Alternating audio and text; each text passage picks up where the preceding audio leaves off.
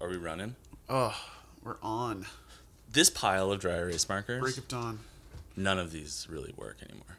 Uh, Except for maybe this blue one. I haven't found one that doesn't work, but I've only used the blue and the black, and there's 2 identical of the blue. Really? Well, look, there's shit written I on know. our board. As I said that, I was like, well, clearly that's not true because you're writing with something. And I realized that every guest has commented on our whiteboard. We should put a bunch of random shit up there that has nothing to do with it, and see if somebody sees the, spaceship. More random than a list that says Red Dawn, Tron, Frozen Food, Tacos, and NerdCon. Yep. More random. No, this dry erase marker thing, though, this is something I suck at. I just told my wife, I'll go get some more dry erase markers because we don't have any that work. And then I just bought all these dry erase markers, and clearly we have some that work. There's some that work. This sucks. Well, these became the podcast markers Now they're the podcast markers. because when we said, hey, we need a whiteboard, you ripped a whiteboard out of your grow room and brought all the markers. Well, I'm really into organizing my life. I'm always like, we'll put a whiteboard up and get super organized. Yeah. And then I use it for like 2 days.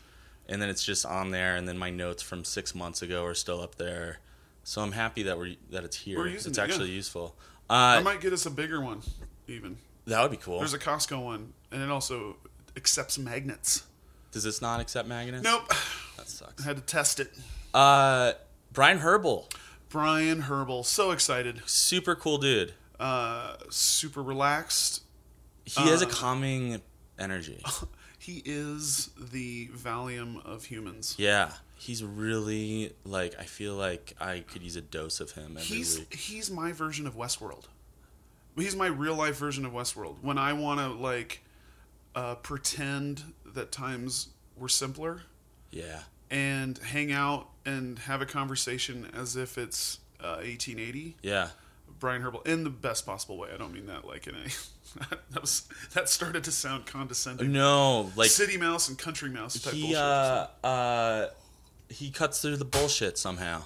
Yeah, and he's got shit to talk about, and he's got a million valid opinions. Yep.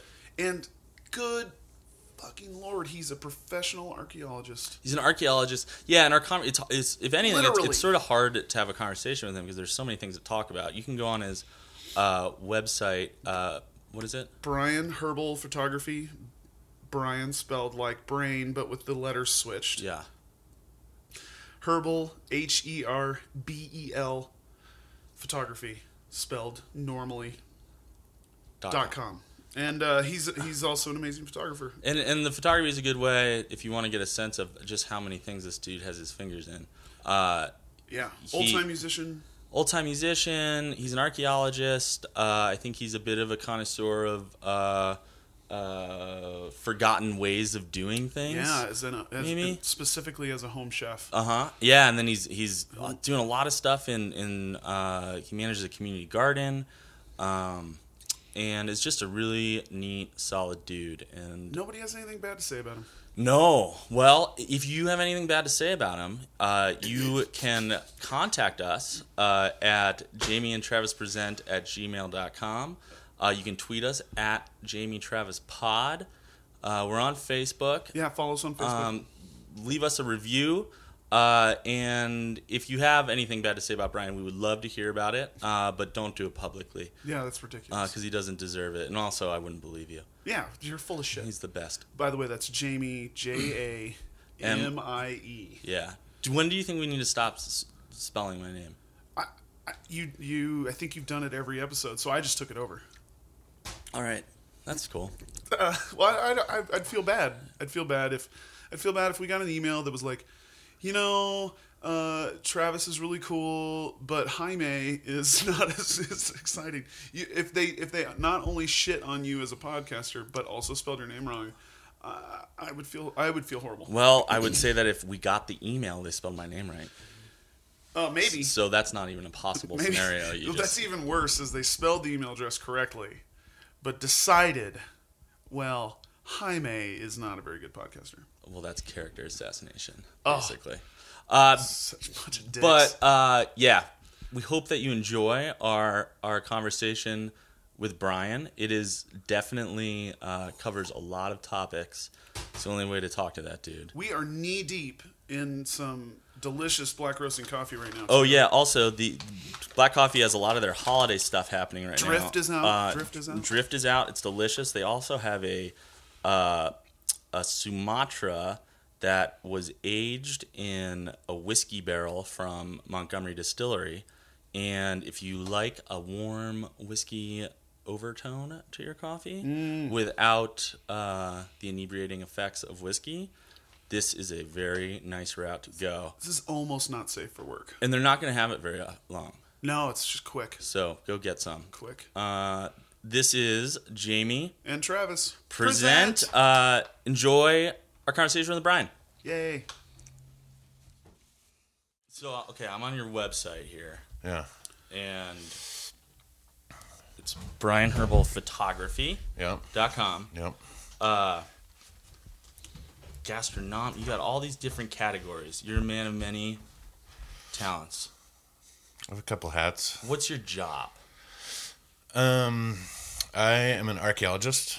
I have a master's degree in anthropology, specializing in archaeology. But what I do, like, there's the academic side of archaeology, and then there's what I do is called cultural resource management, which is like pretty much anytime there's federal money attached to a ground disturbing project, like we're one of the hoops they got to go through as part of the National, I should know this, Historic Preservation Act. Okay. So you go through first and make sure there's not like a burial site or something of interest. Yeah, we'll go out in advance and do like a pedestrian survey. Just walking around. Just walking around. Whether it's like a linear thing, like a pipeline or a fiber optic line, or I've done a lot of like reservoir drawdowns when there's like a dam relicensing, so they want to understand the archaeology that's affected by the reservoir pool, or sometimes I really like doing like big block surveys, like for a land swap or something. It's just like go survey this section, the whole section. So like we just, go on a compass bearing and up and down, up and down, up and down. So do you find stuff? Oh yeah. Is it cool? It's pretty cool. Give me some highlights. Arrowheads. Do you find a lot of arrowheads? Found a lot of arrowheads. But we also do historic stuff too, like mines, old CCC camps, old railroads, like historic era stuff too. But prehistoric, a lot of arrowheads, a lot of like the kind of leftover flakes of making an arrowhead, you know what I mean? Or like quarrying rock. I really like old cooking features. Oh, yeah. Mm-hmm. Yeah, like old earth ovens are pretty easy to spot and cut banks and stuff. Cool. Yeah. Earth ovens from Native American? Yeah, like big, I did a lot of work around Sandpoint. Yeah.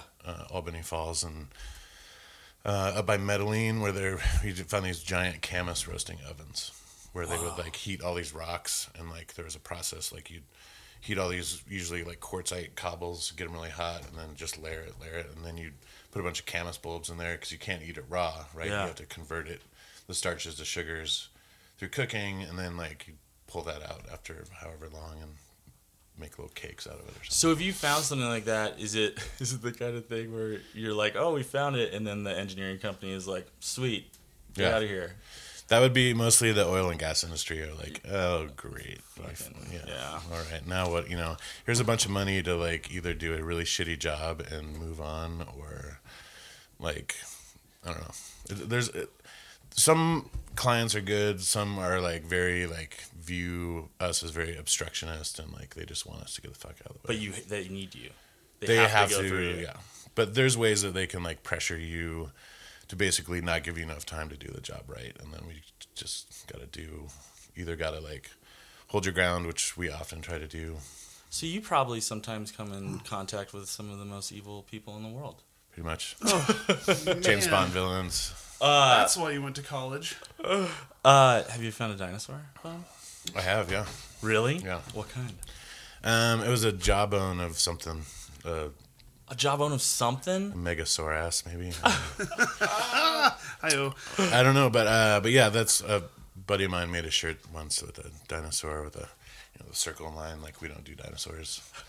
You don't do Yeah. dinosaurs. So it's like, That is a usually when I tell paleontologist. people I'm an archaeologist, it's like, oh, cool, you must find dinosaurs. But I have found a lot of like fossil localities, I don't know. What is that? like a spot. Where there are a bunch Yeah. of fossils. Trilobites. Yeah. Which Take us out there. In most states, if it's an invertebrate fossil, you can collect like several tons a day or something. Several tons. Yeah, like Oh. like marine fossils, like little shells and such. So we could start this little side This business. is our new business. Professional podcasters and gross tonnage of fossils. Yeah. Oh, Polishing fossils. finally. yeah. Polishing But fossils. that's not so often. But yeah, I've found a lot of pretty interesting things. But it's usually the places that I get to go, which are not generally places one would have access to or would find yourself. Yeah. So so maybe I'm being presumptuous, but It's gonna get weird. Sorry. Oh boy. you have an energy and a look, and knowing that you're into archaeology, and knowing what I know about your music, that you seem like a person who would love it if you were alive in a different era. Oh yeah. You like old timey stuff. I'm like 150 years too late to the party. Oh man. That's awesome. Maybe 200. That's awesome. Have you always been like that? 200. Kinda, I suppose. Yeah. What can you talk like? Why?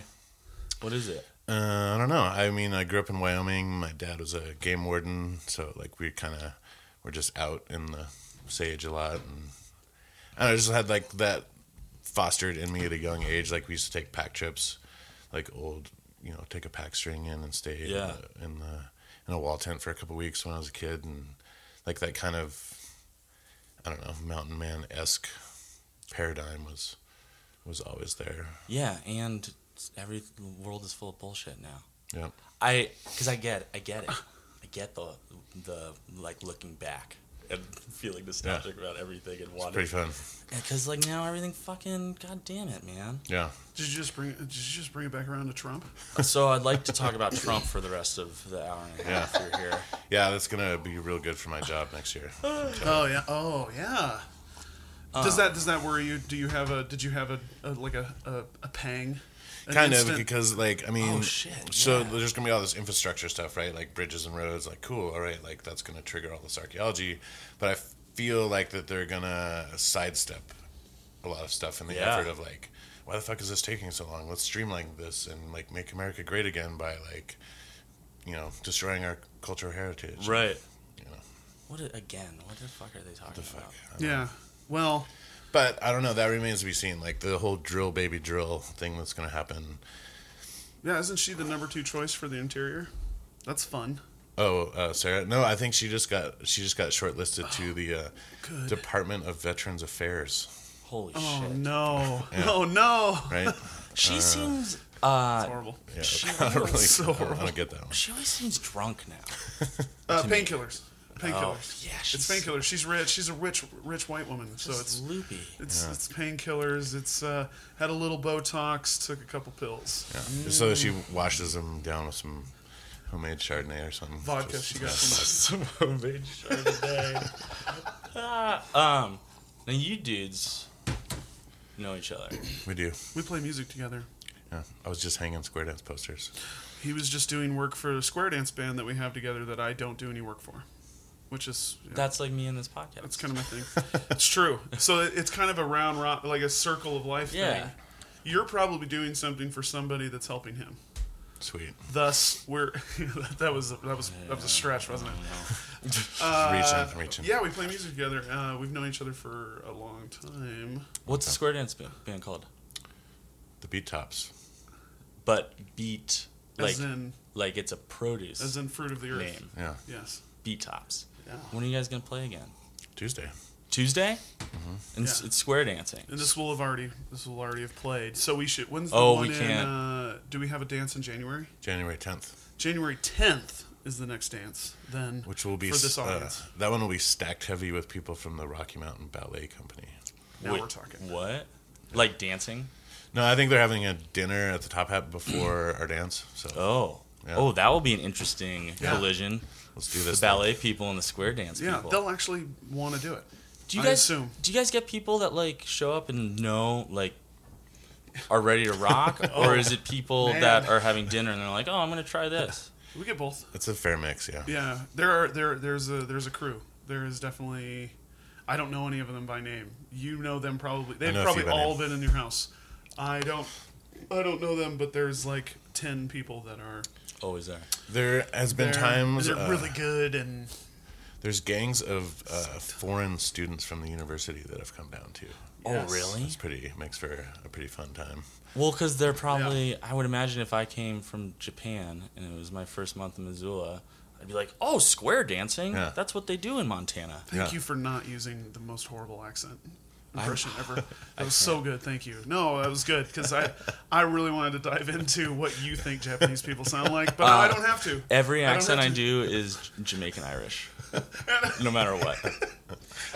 All I heard was I was waiting for some rolled R's, or no, not rolled R's, but some W to R's and some other things. I'm glad that didn't happen. Oh man, yeah. But now it feels like it did because you pointed that out. No, it didn't. We're just waiting. I'm so happy that you didn't It's do going to that. inadvertently come out later when we're talking about Trump again, maybe. So yes, there should be at some point. Now that I'm brainstorming, we should advertise at the university. I think we sometimes hang posters there. because that's a whole bunch of people. that I'm a will little pick 'em up. late out of the gate this week hanging posters. You broke your ankle. I almost broke my ankle, yeah. How'd you do that? Hunting, Jen and I had the Hogback Cabin, which is a stellar rental up Rock Creek? Yeah. We had it Saturday and Sunday night. Whoa, a weekend. Yeah, after Thanksgiving, lots of turkey sandwiches. Yeah. But yeah, slipped off the log coming out hunting on Saturday evening. And Ew.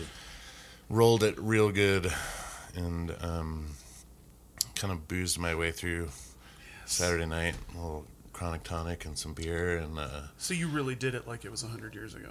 yep. That was Yeah, the 100. like we were putting a puzzle together, and Jen's like, "What are you doing?" I was like, "I must put another log on the fire." Limping around, but by Sunday morning, it was clear that like I should go. You're gonna have to get checked amputate out. Yeah, it was clear. So she got a axe out, and I was like, "Wait, let's go to the Phillipsburg Hospital." Keeping with old timey, which I was thinking about this, and like I think like a rural or a small town emergency room, as long as you kind of have like a basic need, it's not like brain surgery or something, like it's like going to a fancy restaurant Yeah. and sitting at the bar, right? Like you get better service, same food, same stuff, but maybe you get better service and maybe you get a couple of free drinks, and like it's a much easier time. Like I was in and out of there in 2 hours. It was great. Yeah, but also it comes with a $1,500 tab automatically. I think it's going to be a lot cheaper than if I would have gone to St. Pat's. Really? Oh, I believe it. I believe it. Yeah. Yeah, and plus I think the big plastic boot that I'm not wearing today was maybe free. Are you not wearing because it snowed and it's icy out? Yeah. Yeah, Exactly. that's why. Yeah. I was like, this ankle stability is a bunch of bullshit. No, I can't drive with it, so. Oh. The St. Pat's emergency visit is like $675 right now. My thumb injury last year. Oh, because you actually had to have work done. No, they put 3 stitches in. He told me, he was like, $400 you a probably will stitch. never be able to move your thumb again. Here's 3 stitches. $1,300. See you later. Plus, it probably took all day. Oh. And I walked there. They gave you local anesthetic. They gave me local So anesthetic. the local was like $100, and each stitch was like $100. And it was only 3 stitches. He was like, the surgeon's just going to have to open this up on Monday. So I'm going to put 3 stitches in. Like, how about some duct tape and some super glue or Yeah, something? why did I Sucked. come here? Yeah. Why did I come in here? Ugh. Like, my thumb's hurt. Well, It's almost cut off. Yeah, emergency room. Is that the only time you've ever been to an emergency room? Can't be. You were just describing them in detail. Have you ever had a work injury? Have you had some sort of? no. But good. crossing logs, Careful. that's one of our major work injuries is like the old stick to the eye. Or like... Nobody's paying attention. Yeah. Well, because you're like looking at your compass or something, or looking at the ground. Looking at the ground, archaeologists yeah. are always just staring at the ground. then you're like, Stick to the eye. stick to the eye. It's Okay. so awesome. Back to archaeology. Yes. How do I ask this question? It seems really cool. I bet you're a really fun person to drive around with, because I imagine you can see things in a landscape that have stories behind them. Yeah. Yeah. What are there things about Missoula that are sort of like hidden, that are everywhere or fairly ubiquitous that people like are just not seeing? That's really cool. Well, it would be hard because there's so much development here, you know. Yeah. Like another thing that I do is like historic architecture, so like that would be the thing that we most readily see here. But like, you know, in the old days, as it is now, like a good camp spot's a good camp spot, right? Like Yeah. where a stream hits a river, confluences, good solar exposure, nice and flat. Yeah. You know, so like there's probably massive prehistoric archaeological sites, like where the Bitter Root hits the Clark Fork, Yeah. where Rock Creek comes into the Yeah. Clark Fork, where Rattlesnake Creek comes into the Clark Fork. You know, But it's covered by a hotel. right? And probably back then there wasn't the regulatory stuff to really To go look for it. yeah. But you know, I mean, thinking of like Hellgate Canyon right at that mouth when, you know, they were growing a lot of vegetables there, right? Yeah. Like a bunch of farms, they probably plowed shit up all the time. Yeah. Historical architecture, that reminds me of a building downtown. How do you feel about the pave or save the Merc? Oh, We like to talk about local stuff. Yeah, and to preface that, how old does it have to be culturally significant in archaeology? 50 years. 50 years? Which is weird now that we're all older, and like now, you know, like trailer parks are becoming 50 years old. Like the interstate highway system just turned 50 a couple years ago, I think, and like, you know, these things, as our populations increase, like there's just more stuff, right? Like in 1850 there was that many less buildings, Yeah. right? But now in like 1970, which is pretty much on the cusp that we're at, Yeah.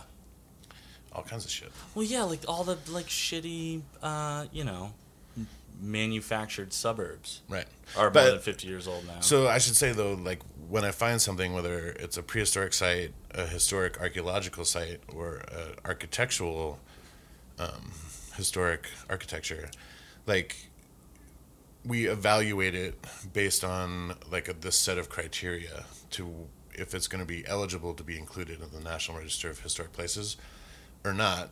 And if it's not, like if it doesn't satisfy these criteria, like, you know, associated with a famous person, a famous event, or like some degree of craftsmanship, or the kind of catch-all is like, well, does it contribute to the history of that area? yeah.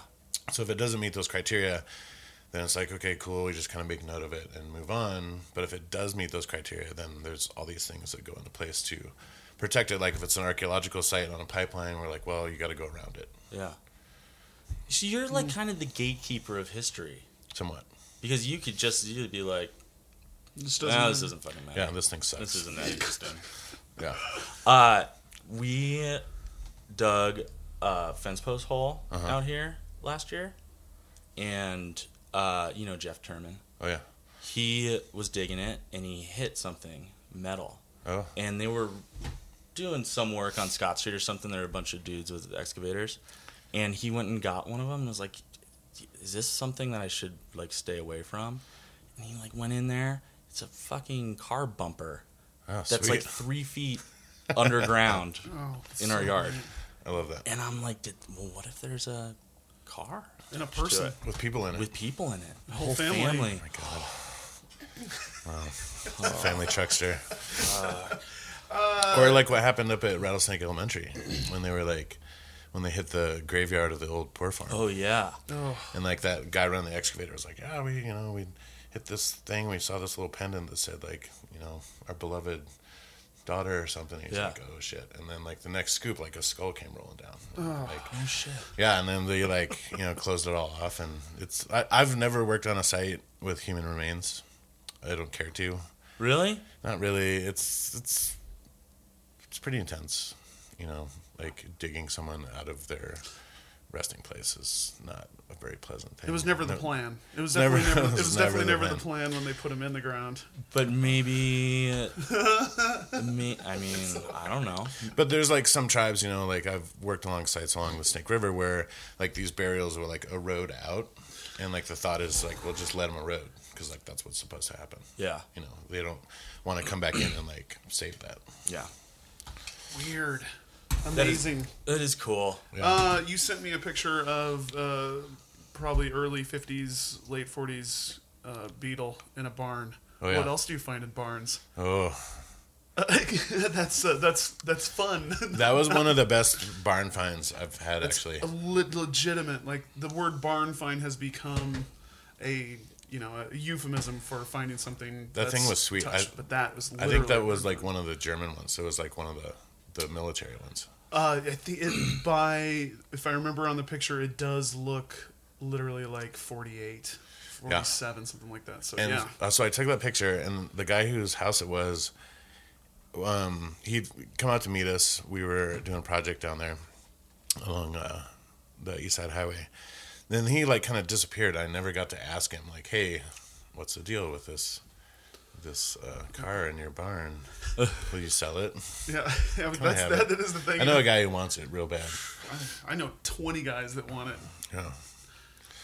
So you do a lot of barn work? No, like it's the architecture stuff is pretty recent for me. Like I got started in Utah, actually on the Utah Test and Training Range, which is a 1 million acre aerial bombing range for the Air Force. Sweet. Basically between Salt Lake and Wendover. Oh man. And this one I was going to Weber State, and so we do work out there in the summers, and it was like, like there was Lake Bonneville, Pleistocene Lake Bonneville, and it dropped a bunch of times over the years, and now it's the Great Salt Lake. But there's this one shoreline, the Gilbert level, where we'd find like 8,000 or 9,000-year-old archaeological sites on the surface, just everywhere, like these big thrusting spear points and like Whoa. just crazy stuff, like out amongst the wreckage of like an F-16 or like live 500-pound bombs or these little. They drop these cluster bombs and like a couple hundred of these motion sensitive white phosphorus fragmenting exploding grenades would come out, and some of them wouldn't go off. Oh And shit. so like we'd be walking around with explosives ordnance disposal guys Oh man. escorting us, and we'd find this amazing. It's still some of the most amazing archaeology I've ever done. Was out in the desert out there. No shit. That's cool. Yeah, it's Wow. Do you have a museum in your house? I have a lot of stuff. You have a lot of stuff. Like just like on coffee tables and yeah, that's awesome. Yeah. Lots of nature tchotchkes. Awesome. Yeah. But that range was cool too because we got to see a lot of wacky military stuff too, like tests, cruise missile tests. Oh, weird. We watched. Sometimes they'd be like, "Oh, you can't work today because we're going to do X, Y, and Z." And one day we didn't know what they were up to, but all these Russians had showed up, and they were basically implementing some part of like the START treaty or the SALT treaty, one of those Cold War era like arms reduction things. And we all went out to this valley, and they had 2 ICBMs lying on their side, like stacked or sitting on top of pallets of C4. Not just like the little brick from the movies, Yeah, but yeah. like fucking Costco pallets of C4. And so we were sitting up on this ridge, and they like fired all the rocket fuel out of the missiles. And they took the warheads off, of course, but like they fired all the rocket fuel, and then they went hit the plunger on the C4 and blew up the missile fuselage. No way. Yeah, That's how they disposed of it. that's how they disposed That's of the quickest, most expensive way to do that. Was it fireball explosion? it. Oh yeah, it was a big one. And then we went back to the. We were staying in this like somewhat secret facility called Oasis Compound, and we all went back with the Russians, and we got hammered and played softball. And it's great. Oh man. Oh man. Well, That's awesome. Around what time is this? What? This would have been like 92. So when did you 93. come to Missoula? You're from Jackson? Yeah, I grew up Wow. in Jackson. Yeah, I did a little time at Weber State. I got my master's over in Moscow, Idaho. Did a couple years in Seattle, which was fairly unpleasant, and then came back to the Rockies. City. And City. Yeah, city. I love cities. It was more like the fact that in the winter it'd be like 37 during the day and like 36 at night. Yeah. You know, like this just fucking It's weird. infuriating baseline of temperature. Yeah, and when it's 36 in Seattle, it's fucking cold. It's miserable. That is so But miserable. I think I've been here since 2001 or 2002. Was it job opportunity? Or It's- was it Missoula looked amazing? Job opportunity. Who did you work for? What was the... I Where worked did you start in archaeology? Well, after I left Seattle, I went back to Driggs, Idaho. Actually, I started my own company called Fox Creek Archaeological Services, and I was just kind of getting that rolling, and then had an opportunity to work for a company here called Historical Research Associates, who I was with for 12 years until I went out on my own this last January as Rabbit Brush Archaeological Services. You got sweet hats. Yep. Oh, right there. I didn't even I notice. try to impress the guest. That's my job. Done. That's my job, to be the worst morning radio DJ. Duly impressed. So what, you are also though like a man about town. I pass you driving, I feel like 4 times a day. Yeah. I see you Smoking and... fucking We're not everywhere. really working. Yeah, Just driving around. But now that I'm like Scouting. a small business owner, I can drive around all the right. time. Oh yeah, it's the real joy of owning a business. Is the amount of time You can get to drive. podcast at 10 a.m. Yeah. No problem. Yeah, I'm like, yeah, I got today off. But I want to talk about some of the other stuff that you got going on. You manage a community garden. Jen, Luco, and I are on the leadership committee at the Northside Garden, which is the biggest one. But that's probably why you see me a lot, is driving over to Yeah. work on our plots. And can you tell me a little bit more about how that works and what the deal is over there? So as being part of the leadership committee, we just kind of steer the direction of the garden. We kind of mentor other gardeners and kind of, make sure people dump the compost in the compost pile and the weeds in the weed pile. Yeah. Stuff like that. And then we grow we plant and manage a pretty big space that's basically a community plot that like other gardeners help out, but we kind of take charge of that aspect of it. This is too. on the north side. And is it like an acre of land? I'm not sure the size of it, but I think there's 110 plots, maybe 100 plots. Whoa. Awesome. Mm-hmm. That's very cool. Yeah. How long has that been there? Well, there's an expansion. It used to be half size, and like that original size, I think, has been there for 25, 30 years. It's the oldest community garden, too, I believe. In Missoula. Yeah. Yeah, and then, but it's owned by the diocese, and so it took a long time to, because of the graveyards right there across the street to the north. Oh, yeah. So the church actually owns all that land. There's a baseball field there that I'm pretty sure they own also, but there was a lot of negotiation to make it so that garden could expand plots. That would be awesome. Mm-hmm. I would love it to not be townhomes Yeah. next year. But archaeologically, it's funny because like those plots are just fucking loaded with like window glass, bottle glass, nails, pieces of shoes. Like, Do you know what? I found Oh, I shouldn't say that. Stuff. People's stuff. I find. Found the bathroom. I bet you. I have found 40 marbles in the dirt right. on this property. Crazy. Did It's you so keep 'em? weird. Keep them, and They were in the clutches of dead children. there's something creepy about it. There's something like it's like a ghost.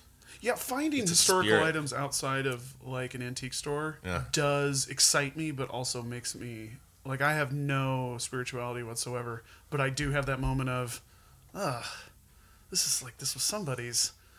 Okay, what does this come with?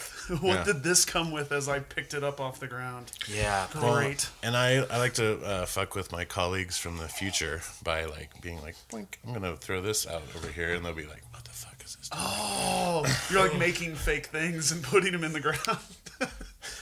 This is an Apple IIe. We know what this is. Why is it in the forest? So are you guys full over at the community garden? Yeah, there's usually a pretty good waiting list. Okay. Yeah. That's good to hear. How much, if people are interested in getting on the waiting list, how do they do that? They just contact Genevieve at Garden City Harvest. It's okay. It's part of the Garden City Harvest world. God, they're everywhere. It's so cool. Yeah. They just did that one over at the Providence. Mm-hmm. Center. Oh, they did that garden? Mm-hmm. Awesome.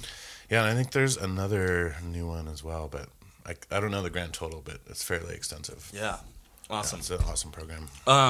And you're a grower also. What kind of stuff do you like to grow? A lot of the kind of basic cooking stuff that we use a lot, like shallots, garlic, potatoes, onions, things that store good. Yeah. Even though I can't fucking store an onion to save my life. I don't know what we always do wrong. Like we cure them, and like they just don't ever last more than a month or two. I wonder if it's a variety. Could be.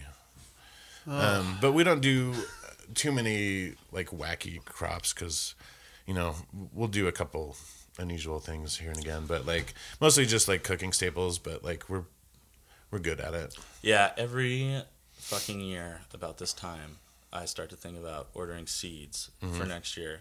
And I'll go through a catalog and I'll be like, oh, cardoon. Yeah, that's supposed to taste like artichoke. Awesome. Yeah. Let's have 10 of those plants next year, and they take up half of our yard. Yeah. And they're fucking gross. Yeah. And also they don't grow. And it sucks. And and I'm like, I wish it was just lettuce. We tried ginger this year. Oh, how'd that go? We got it through Baker Creek seed catalog, and I think they were out, and they're like, "Oh, we'll catch you later." And so, talking to the Deluge folks, who had a amazing crop of ginger this year, they rock at growing all the weird stuff. They fucking rock it, yeah. And suck at. It sounds like that we got it started too late, and we had it in the wrong environment. Like it needs like raging hot house all the time. It was from seed, not kind from of. tutors? Yeah, it's like a plug. Yeah. And it just didn't work where we had it. And I think we were probably a month and a half behind. Yeah. Right out of the gate. So it didn't work. But that'd be fun. We cook a lot with ginger, so it'd be good to grow that ourselves. Yeah, one of your sections on your photography website is gastronomic. Yes. Which, by the way, BrianHerbalPhotography.com, this is... I'm not really paying attention because I'm cruising through photos. Oh. Well, and a lot of the like abandoned stuff was like, so that's like a perk of, finding myself in weird places archaeologically is like I spent a couple summers in Regent, North Dakota, and like we'd get snowed out or we'd have off days or something, and I would just drive around and photograph old schools and old ruins. Like I really like taking pictures of interiors. Of old buildings? Yeah, old like lath and plaster stuff and like, It's really cool. I used to spend a bunch of time in eastern Montana for work. And, I mean, a lot of those little ranch towns that, basically started disappearing when people started moving there immediately. Man, those buildings, some of them are, like, totally frozen in time. Oh, yeah. Like an open textbook on a table. Well, it's funny. We found there was a whole round of abandonments in the 80s. 1980s too. We'd noticed like we'd go in these houses that looked really old, but like that would be the calendar that was still in the kitchen, or like there was like Depression era round of abandonment, and then there was another big round in the early 80s. It seemed like 82, 83. Yeah, maybe energy crisis time or something where people were like, fuck this, we're moving to Bismarck or something. Corn syrup, the introduction of corn syrup. Probably so. Made everybody. I mean, when you are spending time in those places, do you, when I'm in eastern Montana and I'm in a tiny town where, half the buildings are not occupied and haven't been for decades, it's really hard for me to not start, like, creating narratives in my head. Which I'm not even saying that in, like, a melodramatic way. I think it's really interesting and satisfying to do that, and it, like, adds to the experience. But for you, I imagine, is it a little more, like, scientific? Are you looking at it? Not necessarily, because ultimately, like, my field of study is anthropology. So like I like to think about it in those. Well, so I guess so maybe I like to think about it in the terms of the anthropology and like kind of understanding why those people are still there, or like what happened, or just by kind of immersing myself in like Baker, Montana or Regent, North Dakota, and just like talking to people. Yeah. I tend to get adopted by local folks fairly quickly. And You look like you belong. well, You act like you belong. You're probably one of the more like I don't know the word. I know what I'm not. It's exactly what I'm not. When I walk into a room, people look at me and then turn away and go back to what they're doing no, and say, no. "Oh, he's not from here," even though it's like La Petite. Who's that guy? Ugh. Yeah. You can walk in, people are like, "I bet that guy's really fucking interesting." That is true. Just You saying. do- Thanks. Just saying. Thanks. And it's less. It's not just look. There's a nice aura to it. That's I like, appreciate that. Yeah. Just saying. Do you spend a lot of time in Eastern Montana? I have, yeah. Baker and Ekalaka, Yeah. Alzada. I am like totally fascinated by Eastern Montana. Oh yeah. Jen wants to move to Circle. Oh no. I spent some time in Circle. We actually have a couple sets of roller skates from the now defunct Circle roller rink, Oh. which was the bowling alley. And then during half the year, they literally put the roller rink on top of the bowling alley, Sweet. rent out the shoes, and then pull it up and have bowling the other half of the year. We talked about buying the grocery store there. In Circle? Oh, I bet it's a good deal. Oh, and it's attached to their community center. Yeah. Oh, totally played a gig there, like recently. We could do a square dance there, I It's bet. so great. It's actually, it's lovely. There's garland tinsel hanging on the window. There's a lot of American flag bunting around. Yeah. It's Love the bunting.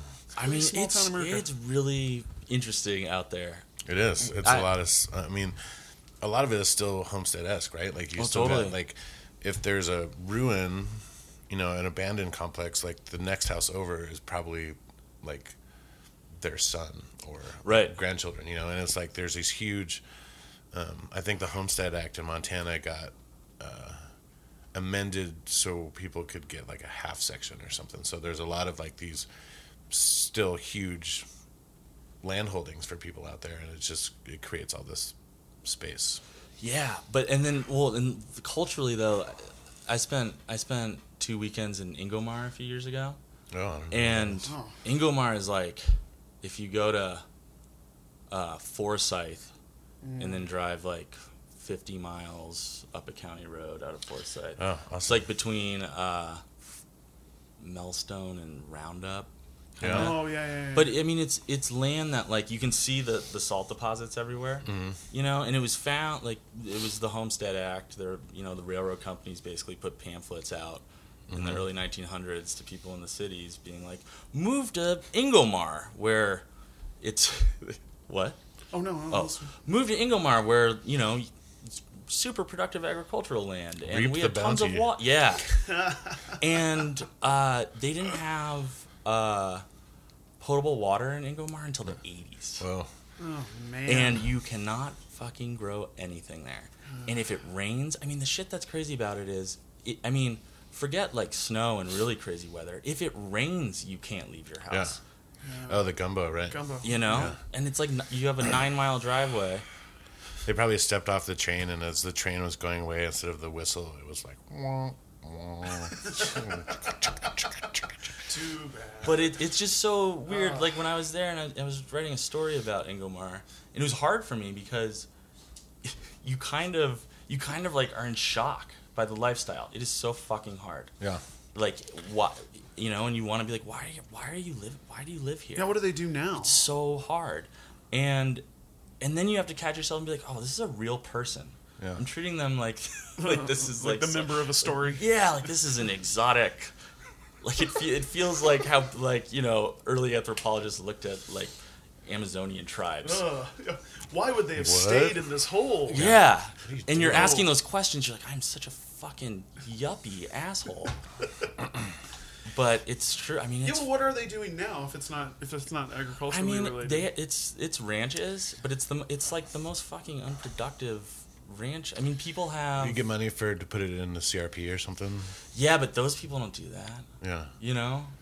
It'd be the place to have a laptop job if you had some sort of like A little eBay empire. Or yeah, something. or investing or something, and you Porn. chose to. And you got chose, a lot of money for. There's so much Eastern Montana porn. There's none because it's not called porn at that point. Googling. Well, also, I mean, this is not hyperbolic. I bet you in 20 years, everyone in Ingomar will be dead. Totally. Sure. Well, I saw that in Regent in North Dakota. There's no kids there. Yeah, like weird. zero. And, like they make their money on 'Cause they eat them. pheasant hunting season, where like I mean you could buy a house in that town when we were there for like $40,000, you know. Yeah. And like people would buy up some real estate and rent them out during pheasant season, and like there's really a fascinating place that's at the end of the Enchanted Highway, the Road of Anticipation. They call it, where this guy was like, I know I'm going to get people here. I'm going to build all this wacky shit on the side of the road. Oh, that's off Yes. 94, right? Yeah. Yeah. Yeah, east of Dickinson. Yeah. Yeah. And so, but like, besides that, like, yeah, all the kids, they go to school in a different town. If Yeah. there is even kids in the town anymore. I mean, if there is, there's just like 3, Right. you know. And they have to like, drive 80 miles to get to school. yeah, so it's funny the demographics of those places, like you say, like in a generation, it's just going to be gone because. Totally, and you're talking to people, like I interviewed this couple in Ingomar, and they were in their 80s, I think, and it's crazy to talk to them, and they talk about how their parents moved to Ingomar horse and buggy. Mm-hmm. You know, like it's not as far, that part of history is not as far removed. It seems like that is something you read about in a book, and they're like, that's how we got to town. But there is people though, like Courtney, Prairie Heritage Farm, I think it's Yeah. called. They were from here, and I think her husband had roots east of Shoto quite a ways, where they had a bunch of land, and then they went out there. We looked that up. They went out there and started all these like growing all these heritage seed strains. Awesome. And like milling their own flour, making bread, and like Awesome. coming at it from that angle. you Yeah. know, which is I think in the foodie world, like those kind of heritage crops are they're coming back around. Totally. And so, you know, if that's something that, you know, not that maybe that would work in the entirety of eastern Montana, but like it's cool to see that there is in some places another generation of being like, you know what, this land is in my family, I'm gonna like do this, and like here's the demand that we need to meet nowadays. Yeah. It's like growing like artisanal.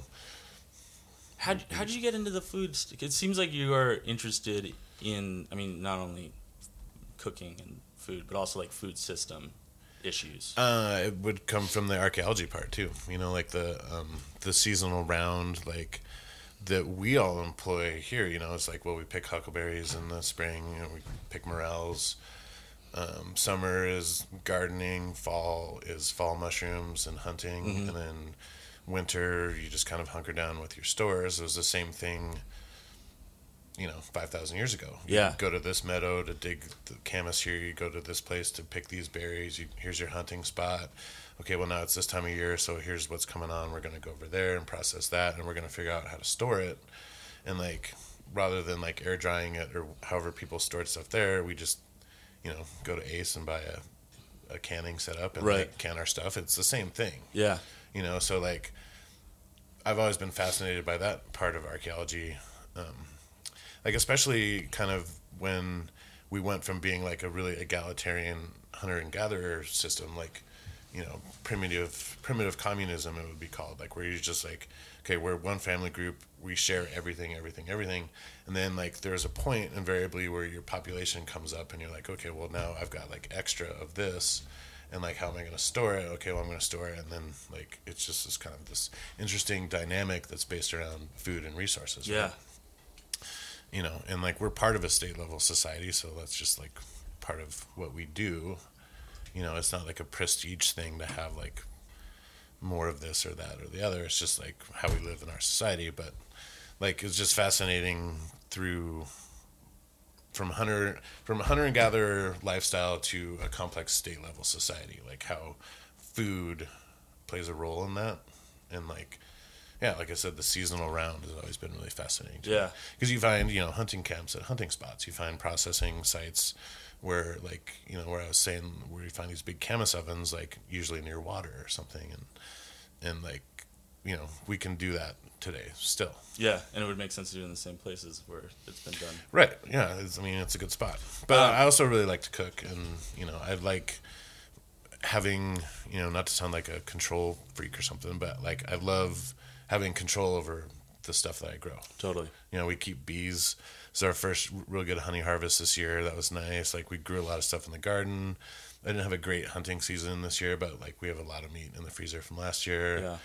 And like just like we're in control of our modes of production. Yeah. Yeah. Great. Me and my wife were talking about this the other day, not to like be too heavy-handed, but it's just fucking crazy to me. Like talking about like urban agriculture, for instance. Like, the garden plots you manage. How many, if there was 10 times more of that happening in each city, how many problems that are seemingly totally unrelated to food production would be solved or at least helped? I mean, tons of shit. And it also fucking feels good. Mm-hmm. It feels good, like where it comes from, how it was treated, like it eases burdens off of other systems. Yeah. Like, yeah, I don't get it. And why do people have lawns? I don't know. Our neighbors up in the Rattlesnake, Dan and Claire, a couple years ago turned their front lawn into a garden, and they just moved to take over their family's canoeing business up in the UP up there. Yeah. And the people that moved in just turned it back into a lawn. And Really? I was like, God damn. So weird. Lawns are way harder So much more work. to grow. So much more water. Yeah. Yeah. No, Yeah. that is weird. I can't stand it. It's so annoying. We should make them fucking illegal, I think. Nice. Well, you better start with Arizona. Start with Phoenix, because Oh, man. that's one big lawn that's being watered It's crazy. in the desert. The city's crazy. So you're an old soul. That's Yep. great. Yep. But in the storytelling realm, I know that you like science fiction, Oh, I love it. and you're a bit of a Trekkie, Yeah. which is exciting. Also very 'Cause that one is- anthropological. Like we talked about it in our cultural anthropology class all the time. The fucking prime directive. Like, don't fuck with people. Like, respect their stuff, respect their ideas. There you go. It's And that's a really Star fucking- Trek thing? Roddenberry's whole thing, is the perfect little utopia that never fails. I will say that is one thing that's weird about Star Trek. I love Star Trek, but as a storytelling device, that utopia never fails. It only continues. And most every other sci-fi theme of a utopia is a failed utopian society. Also, Jean-Luc Picard. Yes, played by Patrick Stewart. Jamie. Stewart. Yeah. Bald guy. He, on his days off, guess what he does? Archaeology. Wait. The character. The character does? Yeah, the character. Like, So he goes into the holodeck? captain of the fucking Enterprise. He's like, so long, suckers, I'm going on vacation. And he goes on some archaeological expedition. Oh, well, if you could, Well, I mean, now we're if you talking. could, Yeah. if you could go warp speed to like the Amazon or Egypt, wouldn't that give you an archaeology boner? Oh yeah. I would be into archaeology. I would Kirk have liked to climb mountains. They're all nature guys. climbed a lot of stuff. What did what movie? Which Star Trek's movie starts with him climbing El Capitan, and Spock God. has to save him? Yeah, he comes up on the boots. or Yeah, comes something. up on a jetpack boots Yeah. to talk to him, and he's hanging off the rock, and then he ends up falling. He has to save him before he hits the ground. But which one is I that? can't remember. That might be So bad. the one that I would consider as the worst Star Trek movie ever. Journey, or the one where they go get the whales? When they get the fucking That's whales. the worst one. What do they do? Please explain, Brian. But I also think it's the one where, spoiler alert, Spock dies or comes back. I don't know. Spock figures heavily into it. But the gist is they have to go back in time and get some humpback whales. And actually, And bring them back. this came up on a future. Freakonomics episode I was listening to Which one? in the cabin while I was convalescing about not having money anymore. Oh yeah, And- is getting rid of paper money? And they cited the scene where like Kirk comes back in time and he's at a pizza joint with some chick and like they go to pay and he's like, "What are you doing?" we don't have money in the future. Yeah, I love it. That sounds good. But it sounds great. But over pizza, he's like, I have to get these whales, and she's like, oh, great. Where do they put the whales? They beam them into a part of the ship. Which they have put the in whale tank in the which ship. they have put in a aluminum infused glass to make the tank, right? It's some sort of Scotty gives the engineer some sort of horrible equation that is this formula that is this impenetrable glass that's made from like aluminum that Which so seems they like can it would make be- it so like they didn't need it to be clear. It wasn't an aquarium. Right. They didn't need it to be clear, but they made it clear, and so part of the Enterprise becomes the aquarium for the two whales that they can take back to the future. They just wanted to watch the whales. And Spock doesn't have his memory for most of that, for most of Right. the movie, because so this is like the third or fourth movie, because Right. he Search for Spock is where he loses his memory. Right. Because they found him because of Genesis. Yes. Anyway. Wow. So This is important. I completely blacked out while you guys were having a conversation. Checking your email and you're like microgreen scheduling. No, this conversation just made me think of a show that I have to go fucking watch again. Red Dwarf. Do you get Sequest 2032? Not only do I know it, I rewatched it last year. I watched both seasons, including the reboot. It had its own reboot in the third season. It where rebooted itself. It rebooted itself, same characters, but they kind of put a little energy into it. Let's try this one more time. Yeah. Let's see if we can make this thing When fly. I was in fifth grade, I know what you're talking it was about, on yeah. Sundays, and my family, we always drove around Montana, discovering new blah blah blah. Let's go see what's Lewistown like. What's Browning like. We always get home. I needed to be home by 5 o'clock on Sunday so I could watch Sequest. Yeah. Love it. I love it too. I wish there was more underwater science fiction stuff. I like that. It is our setting. most. How do you feel about the underwater world? That's the most undiscovered part of our planet. Do you have a desire to go down into a? No, the ocean fucking terrifies me. This is a very long story that I won't tell, but basically, when I was 18, I ended up on a research vessel from Woods Hole Oh. off the coast of Costa Rica. Yeah. Me and my friend were pretending to be journalists. Oh man. From, That's how you become one, though, right? from Outside Magazine. Totally. Here's our credentials. Totally lied. We Collaged. totally fucking lied. And the guy who's in charge of the expedition was like, "Oh yeah, sure, you guys come." And we were like, "Oh, okay, Yeah. we're gonna come." We were like 18 and 19 years old, and they were deploying Alvin, that deep sea. Oh. That's when Yeah, they yeah. discovered the Titanic and Yeah. shit. And my buddy got to go down in it, and they were like something like 5,000 meters. And you guys are just like, I was like, "There's no fucking way I'm going in that thing," because it's. I mean, you're like lying down. It's like 20 degrees in there. Yeah. If you have to pee, I mean, you can't like touch any of the glass because the pressure down there. They put these little like foam mannequin heads. They put them in a bag and attach them to the outside of the submersible.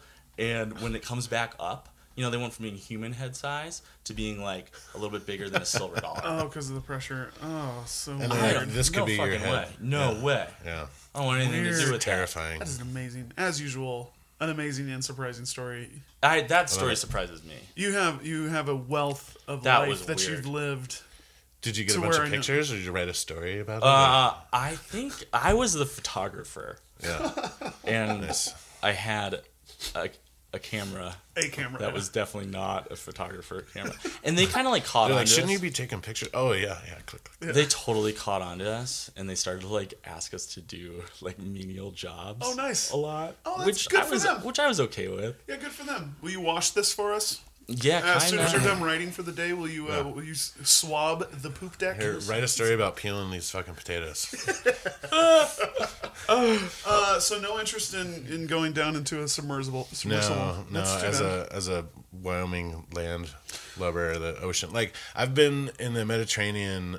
I've been on a boat where I couldn't see land once in my life, I think, and it was just terrifying because there's no like timeout. There's no reset button when shit hits the fan No. on the water. and it's a like, totally different world. Like Yeah. being around like boat people, like ocean people, it's different. The Yeah. rules of engagement are different for sure. For those of us who don't understand that, what would a conversation be like? Well, you know, like we talked to. I remember we talked to one guy who worked in the kitchen, and he Am I supposed to do that? he was probably like in his mid-30s, but had only worked on big ships that are out at sea for weeks at a time his entire adult life. And one of the first stories he told us, and we were like, doing an interview. One of the first stories he told us was about losing his virginity to a prostitute in like Singapore or something. Oh yeah, nice. And I mean, there were like lots of moments during that story I remember where I wanted to be like, wait, okay, hold on. Yeah. Clearly, the interesting thing to him was something very different from me. Like, I want to know, like, you paid for sex? Wait, You know? pause. Wait, you did what? Well, and like, And where? Imagine getting Who? on a boat, in, I don't know, New Orleans or wherever, and the next time you get off of it and see people other than the 10 people who are on the boat with you, you're in fucking South Africa. Yeah. Yeah. Like, it's a different perspective. The only people I know that have done long stretches on the ocean are military or transit and shipping guys. Yeah. And they are typically the most conservative, most culturally diverse people. Like Yeah. they've seen everything, yet they are the bottom of the conservative. Like they are super Republican in the weird way of you've seen the world. Yeah. You've interacted with and the you world. and I hate it. And you just fucking hate it. Well, and like a cruise ship just is like a floating nightmare to me. Oh, Like, it's just like no. the most awful It's of everything. Basically indentured servitude on cruise ships. Yeah, isn't and it? plus you get fucking norovirus, and it's just plus you get sink, and it's the worst of Sink. everything. Yeah. That still happens. Isn't that weird? Yeah. That would have solved that issue. I feel like more of them sink now. I think so. Well, obviously, it's same with some rise in airplane problems. Is just more. And we're devolving. We are idiocracy. I'm so excited about that part of our existence. Which is an awesome Star Trek Next Generation episode, actually, when they devolve. Oh, really? Because Worf, Yeah. the Klingon guy, becomes proto-Klingon. It's pretty fucking awesome. Yeah, but we're not devolving in like a way that's like we're becoming more primitive. We're just becoming like dumber.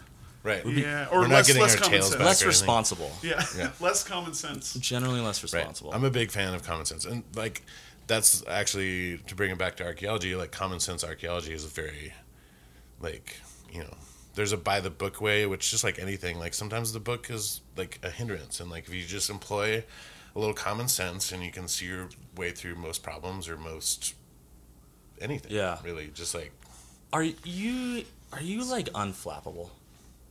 I'm pretty flappable sometimes. You are? Yeah. I feel like I'm very sensitive. I feel like I would like for you to be around when I get really fired up about something, to just look at me and be like, "Hey, man, Hey, man. this doesn't matter." You guys should work I together. think you would be good at that. You guys should farm together. In that way, I would say I'm fairly unflappable. Yeah. Yeah. Oh, that's good. I think you don't that's. seem sensitive.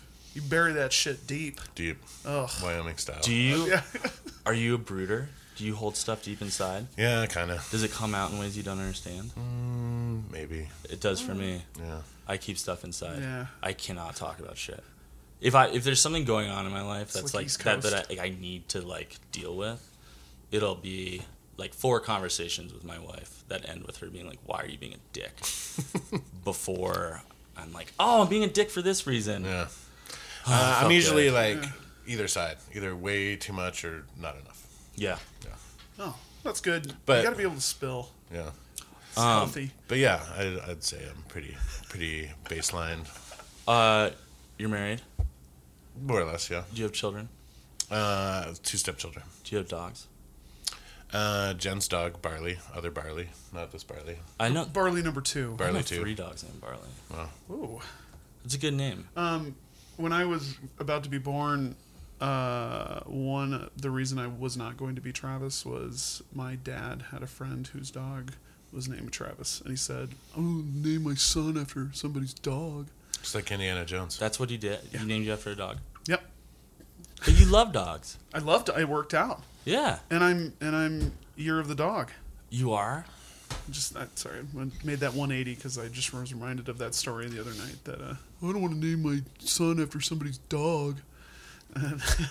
Which his choice for me was either Levi the tax collector because he works at the Department of Revenue, Levi, or Montana, and shortened to Monty. Oh, and we didn't live ouch. here. We didn't live here at all. Still, You would be a different person if your name was Monty. What would you be? I'd be a radio DJ or a weatherman. You would much be like Monty, a radio DJ. much like the Monty we all know. Yeah. Totally. Monty.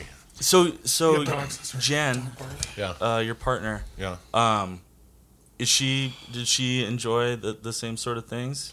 Yeah, she's a preschool teacher, and we're on the same page. That's we good. garden a lot together, and we hunted a bunch together this season, and we're barreling forward. Unsuccessful hunting season?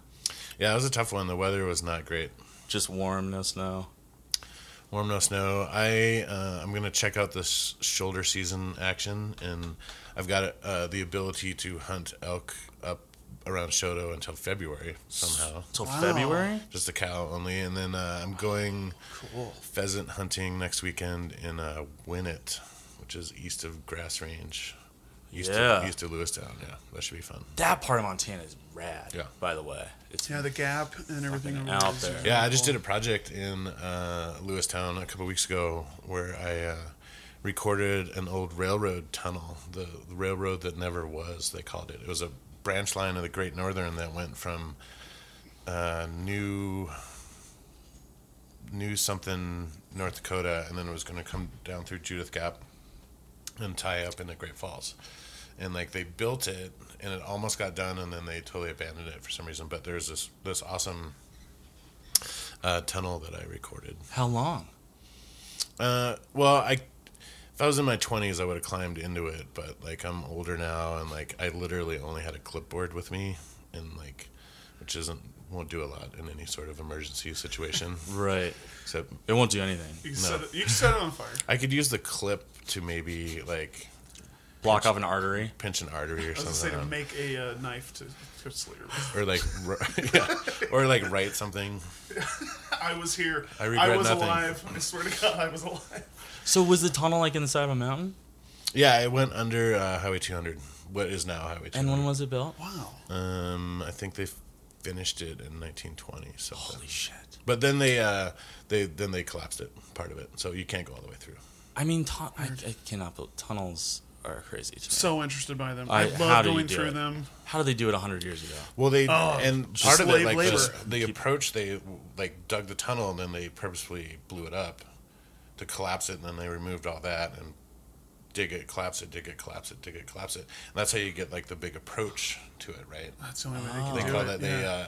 they daylighted it. It's called like you dug a tunnel and then just blew it up and Oh. pulled all the weird. rubble out. But Yeah. then like when it got to the hard rock stuff, then they actually like drilled through, and there was tracks and ties down in there still. No shit. That's awesome. There is. We were just in the Canadian Rockies last summer.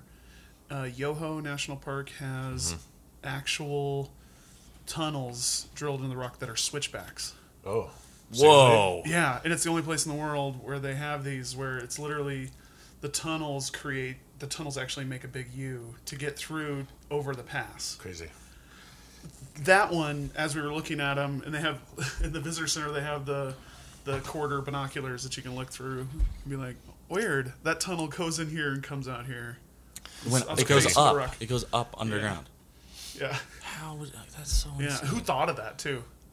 Who was the crazy? Like that's like Well, how do you come out? How do you come out in the right spot?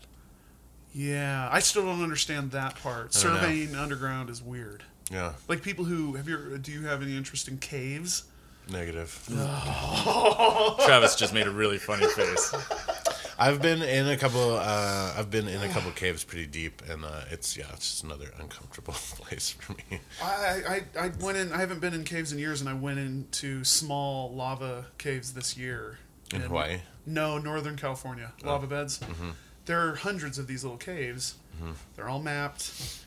You don't have to do much. There's some. If you want to, you can go. You can get on your belly and crawl. You can do all of that. But the first one I went down the ones that were labeled beginner. and you just come out another hole. Yeah. They're fun. Oh, Yeah. this is cool.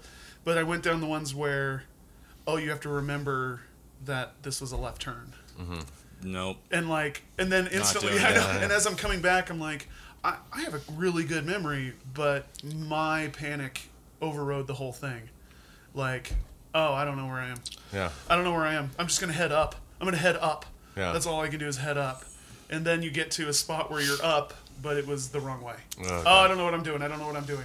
When you So- just said that, like, you might take a left turn and you have to remember that. Yeah. My immediate thought was the reason that sounds like a nightmare to me is if you're in the cave, it will be so hard to kill yourself after you realize Not if you have a that clipboard you're with a fucking piece stuck. of metal on it. Oh my god! And then you get you're like all fired up and Fired start up. bumping your head and shit. Yeah. But not quite enough to like end it. Oh yeah. That was so. Oh. At the visitor center, they sell knee pads and little helmets and gloves, and they give you a map. And she Good was luck. she was literally and they have flashlights you can rent for free, and I guess borrow is a better word. Then she's like, and for a guy like you, and I was like, what, like a big guy? She's like, no, a tall person. You probably want to get one of the helmets. I was like, I'm not gonna do anything that's like not. I'm just going to do the ones that are labeled beginner. And the first little stairway I walked down and walked in, hit my head, got back out, drove back to the visitor center, bought the helmet. Because and it was like $4 for the plastic helmet. But that is the largest cave injury, and that freaks me out because I am big. And like Yeah. a little Yeah. bit of like a snowman Yeah. walking through a cave. Ooh. And it hit my head every chance I could. Oh. That's a great visual. It's so I can just see fucking Frosty, like Burl Ives narrated. Frosty, like, I do. I feel so dumb when I'm in a cave because the words left and right don't mean anything, but for me, underground, north and south don't mean anything either. Like, I don't mind the cave tour, but like, yeah. Oh, like, yeah. So, I mean, like have you ever been to Great Basin National Park? yes, That's a good one. Lehman Caves, yeah. Where's that? Nevada, On the border of Nevada and Utah. Baker, Nevada, the site of the only glacier in Nevada, on Wheeler, the tallest peak in Nevada. Yeah, I almost got hit by lightning up there. Oh, The also, closest I've ever come. they have amazing pines, white bark pines up there. Bristlecone. Bristlecone, yeah. So awesome. Trees older than Jesus. Yeah, the oldest living things on the planet. Oh, it's so amazing. Yeah, there's a big stand of them there. Sorry. We spent some time National there parks. with a little like. Can I just talk about like? Yeah. Yeah, About drugs? yeah. Oh, Oh. fucking A. Took a little acid Finally, in this got Great interesting. Basin Park once. Went on the cave tour, which is hilarious. And then we went off trail and like kind of went through those bristlecone forests. It was amazing. Oh. And a friend of mine, an archaeologist that works there now, was in the news a few years back because she found like a 1870s rifle out in those bristlecone pines, just like leaning up against a tree, like exactly. Like you could tell that like someone didn't put it there recently, or it didn't. It was just exactly where someone had left it. Whoa. It was cool. That's crazy. That Yeah, is- you don't find stuff like that. Love that very shit. often. Yeah, national parks especially. That- They've that's- been That's a good combed. park. But we when we were on Tiny. the top, we remember watching the storm roll in, and like I look at my buddy and he's staring at me funny, and he's like, "What?" And he's like, "Your hair's totally standing up." And I looked at him, and his started to go like this, and it sounded like somebody rubbing styrofoam together, you know, as this electrical Oh, storm was really? coming in, and we're like, "Let's get the fuck out of here." Oh, And, wow. Yeah. Booked It's it down cool. because I mean that's like 12,000 feet. I think it's really high. It's a cool park. So you're closer to lightning. So You're a lot closer to lightning. And it's surrounded by nothing. Like there's Yeah, it's a 'Cause cool. you're in Nevada. It's a cool park. Yeah. Okay, that's a good segue to what I think we should talk about the rest of. national parks. Uh, No. Nevada. We're never have gonna get to you, talk about national- in your travels, in your work, Do you love Vegas? seen or experienced a ghost? Not in my work. I feel like I have experienced a ghost before, Yeah. but not in my work per se. No, but I've been in ghost towns. But do you ever feel those things like in that tunnel? I would be so ready for it. I would go in there and be like, "Oh, my hairs are standing up on my arm." Does No, it- I don't know. must be Like, spirit. like archaeologically, I think we have more worries of like excavating something where there's like black plague that's still alive, or like Really? it's do a you think concern. about in that? Well, Hantavirus is a big one for us. Hantavirus? Yeah, hantavirus. Hantavirus. Gross. It's like that's a big one because like I'm always stomping around these little cabins and like mines and whatever, and there's just shit everywhere. That's the ghost of a dead rat. My aunt sold me an Airstream trailer. Yeah. And she's for some reason this Airstream trailer was in Fishtail, Montana. She lives in Manhattan, Whoa. in New York City, Manhattan. Is she flipping it? Does she flip it? I flipped it by paying someone to flip it. But when I went and got it, it was just Double fucking flip. full of mouse shit. Yeah. And I, of course, like went and Googled hantavirus, and the what do they call them? Symptoms for hantavirus are like, day 1, runny nose, mild fever. Day 2, kidney failure. So gross. so bad. It was so bad. I didn't get hantavirus though. But so there's a concern that like things are like diseases are preserved in some of these. And it depends on the environment, but it's more of a concern in Europe, I think. That's like a movie, like Ancient Strain. It's a Nick Cage movie. National Treasure 3. It's like that movie Mimic. You guys remember that one? Mimic? No. So good. I actually don't know if it's like that. I I don't really remember what it's about. I I think there's some artifacts in the beginning. Great. It's so great. It's just like America's Greatest Generation. Yeah. World War II. I don't know. Ghosts, I don't know. Do you believe in ghost trials? No. You don't. Zero spirituality from the side of the table. Sorry.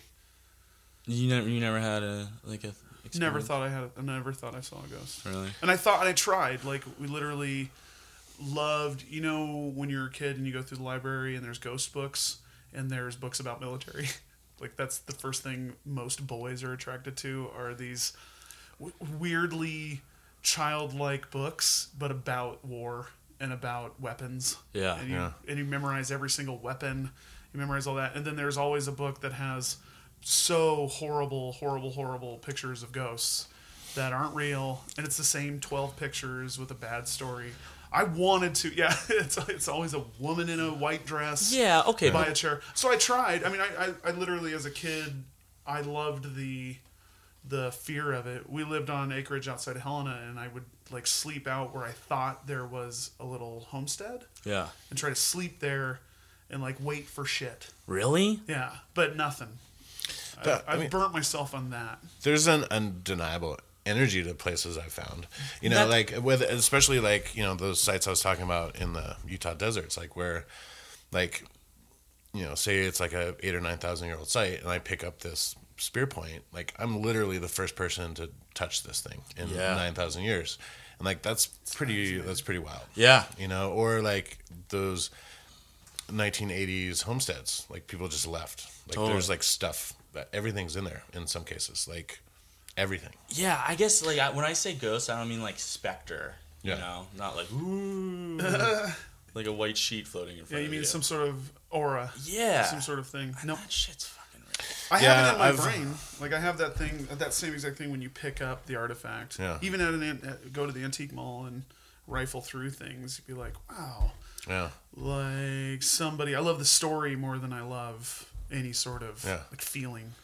There was a site too out in that desert that we found where, the cadastral survey, when people laid out the original townships and ranges, there was a benchmark. There's a section corner way out in the desert, one of the original ones, and like right next to it was a whiskey bottle and a can of beans. Like, and the whiskey bottle it totally turned purple. It had never broken, and so they set that benchmark, polished off the whiskey, ate some beans, and fucking moved on. And it's like an open air time capsule. It was great. Yeah. So like cool. that was palpable, like that, because like then you stumble upon basically that moment in time, right? And you're like, wow, I'm the next person to have ever seen the residuals of this activity. Yeah. That's pretty cool. That is awesome. Mm-hmm. Yeah, I feel like I'm not religious, but I feel like if I didn't believe in that stuff, those like energies, I would be really dark. Like, I think I don't know. That's like This is accusatory. Yeah, I'm looking at you, man. This is fucking accusatory. So dark. Sorry. Oh, big nihilist guy. I just wish you could be more vulnerable sometimes. Oh, I'm vulnerable. Herb, I was just in D.C. Have you been to D.C.? I have. It's been a long time. But How's that for you in the weird Romanesque American history vein of archaeology? I love it. It's all protected and it's all been polished. When I was there, I was really young. It was before they had the Native American Center or the building. So, Air and Space and the Museum of Natural History is where a lot of archaeological stuff ends up, actually. Yeah. Also, the Museum of Natural History in New York City was a super good one. Yeah. I would love to go to the Field Museum of Chicago. Oh, that's where they have all the animals, right? Animals, and then, back in the old days of anthropology, people are just, looting burials like crazy. Like bones and skulls and phases and all that stuff. And, where is it? The Peabody. Where's the Peabody? Is that Chicago or Washington? I don't know. I think that's Chicago. Yeah.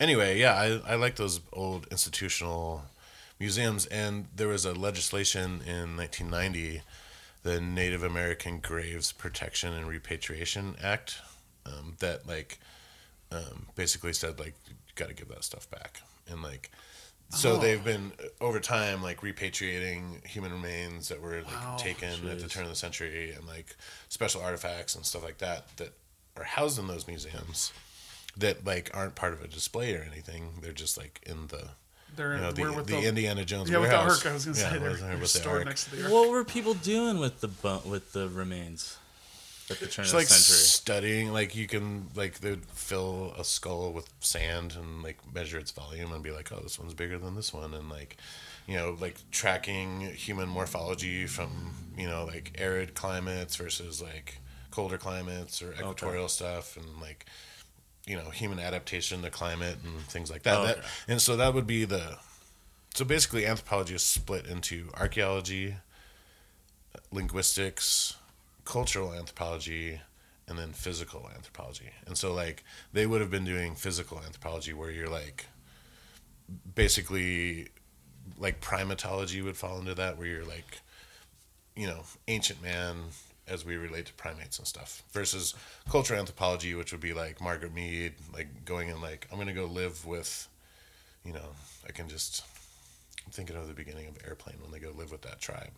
But that's not quite how it went. But pretty close. Stuff like that, pretty close. Yeah. Yeah. The Peabody's at Yale.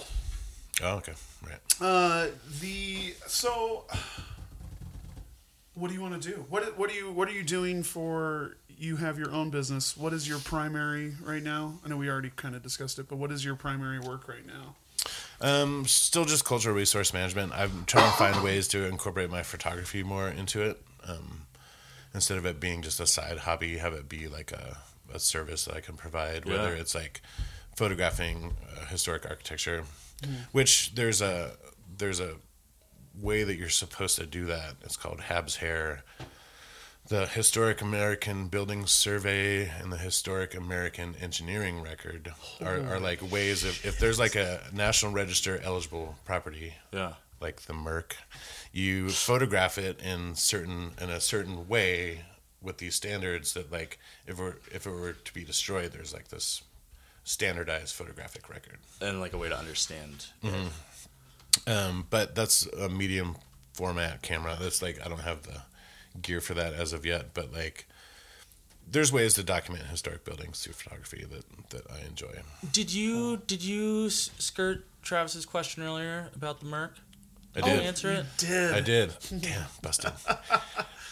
Now starts part 2. Yeah. Well, we like to discuss local issues. It's snowing out today. And, I wonder if it's snowing on the Merc. So is the Merc? It's going down for sure. I don't know. It's actually, I think right now it's in the courts. Judge Dusty is going to decide if the demolition permit should still be granted. Preserve Historic Missoula brought action against the owners, the city, and Holleran, basically saying you you shouldn't have been granted that permit for X, Y, and Z reasons. And so this went into court, and all those three parties filed to have the case dismissed. And Judge Dusty, I never pronounced his last name right, Missoula Icon. Is it Deshaw? Yeah. It looks like Deschamps. Deschamps. Yeah. Deschamps and fries. Dumb, change it, 1 star. Did you just give the judge's name a Yeah, Yelp 1 star. review 1 star, change it. on Yelp? It's confusing, change it. Anyway, he was like, no, I'm going to hear this case. Yeah. And, like, I understand that it's sitting empty. I understand that space could be used better, obviously.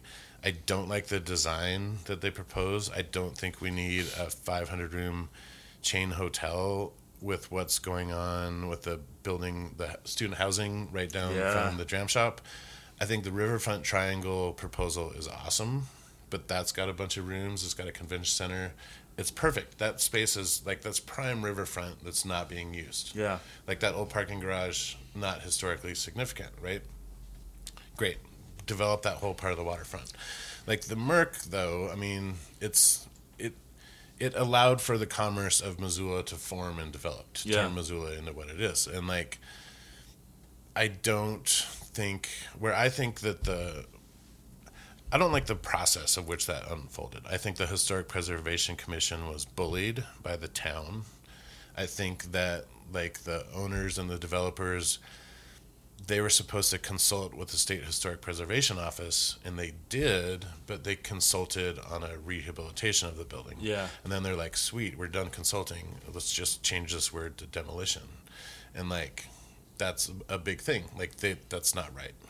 Like, so there's procedural stuff on how this unfolded that just isn't how civics should go down. Yeah. Well, and I think, like, that the whole story of the Merc and people trying to save it, I feel like it was disseminated to the general public in a really poor way, because the argument for saving it that I heard was just that it's historical.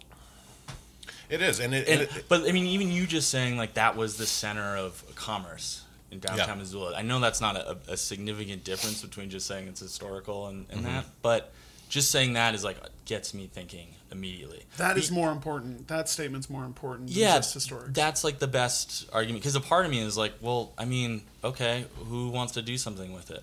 Right. No one. So a lot of ideas, not a lot of money. Well, and that's the, like, the people that own it, like, tout themselves as, like, this agency that restores historic buildings. Like, that's what they do. And you look at, like, some place like McMinimans, like, what they do with historic structures on the West Coast is fucking amazing. And they looked at the Merc, but they just started an awesome project in Tacoma at the old Elks building in Tacoma, which is fucking amazing, and they're gonna do what they do there. But I just think that our community here in Missoula is a lot of fucking smart people, a lot of visionary people, and, like, we as a community can come up with something better than like the fucking Marriott. Well, it could be a brewery. Yeah, maybe it could be a brewery. Maybe we could put all the breweries in there. Oh my gosh. That's great. It's a brewery mall. Brewery mall. Brewery mall. We have a mall. Oh, have you been to the brewery mall? There are 9 breweries in there right now. Yeah. They're all different. They're all so different. Never and gonna good. leave. They're all really good too. So when the Merc was still Macy's, my buddy was in charge of the deliveries, and their office was in the basement. Yeah. Have you guys been in the basement? Yes. Yeah. It's like Teenage Mutant Ninja Turtles are down there. Yeah. It is so fucking cool. There's writing on the pretty cool. walls and stuff. yeah. That's old. Well, It there's does like have, a tunnel that's blocked off. Yeah. Oh, yeah. There's context that is important, like, even to me. Like, if that, it's funny.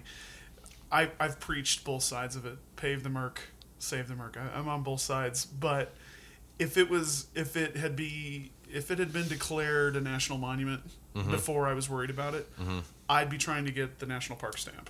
Yeah. And I'd be talking about how amazing it is. If the problem was already solved, I'd be like, fuck yeah. That's awesome. Oh no, you go down there, they have a ranger take you around and show you the writing, and it's so amazing. With it halted like it is, I look at it like, oh man. Personally, it's funny. Like, I look at it like there could be live music there. That could be a gig for me. Yeah. Like I see the $100 a gig floating in there, just like when they preached the Bitterroot Resort. It was like, yeah, I don't like resorts, but there might be a gig up there, Right. and that'd be sweet. We could do a for hell me. of a square dance in America. Exactly. Oh, hell yeah. I've been in there since we did a couple of photography shoots in there, and it's amazing right now. I meant to go in there because there was a time where they were letting photographers in there, and it's like that's right in my wheelhouse. Yeah. you Oh, know? it's I missed that boat. If you were to try to get in there, like, who is it owned by a company in like Virginia or something? Yeah, Is that right? But there's a local representative. There is. Yeah, I want to go in there. realtor types. should go But in. I mean, yeah, the thing is we're a smarter and more visionary community than that proposal. I don't really care for the developer either, based on other projects that they have going on. It's just not the direction I want to see Missoula head. I also do not. Currently, I don't understand how so many hotels exist in Missoula. Yeah, People it's like crazy. to come here. It's great. And Well, they're building there's- apartments like fucking crazy. Yeah, there's still Like no nuts. housing. The hotel industry in Missoula, obviously the huge supporter is, sorry to admit it, is the Grizz game thing. Oh yeah. Like 25,000 people come to Missoula for 2 nights. Mm-hmm. And That's only 6 Yeah, nights I a know. year. But there's like Yes. parents' weekend, there's graduation, Yeah. there's orientation. there's a lot of there's a good handful of weekends that will fill the town to Yeah. capacity. Yeah, and it's But- not like they aren't full too. Right. Like Oh no, totally. it's weird and amazing. But if you didn't live here and you thought I want to go visit there, it would be an obvious choice. Yeah, we should go visit there. But I hope there's hotels. I've heard that there's people level the claim though that there's no boutique hotel in Missoula, I know, which yeah. is a niche, but like that's what the Merc is. Like the whole upper floor of that could be a boutique hotel. Yep. The whole lower floor could be whatever, square dance arena. It could be like a, you could have a kohlrabi stand in there or whatever. Like I sell don't. your stuff. I don't skateboard, He doesn't like square dancing but either. I feel like I He want to will. skateboard in there. Oh yeah, I feel like that would be awesome. there's plenty of opportunity in the building. What I've seen so far, and it's social media does that thing.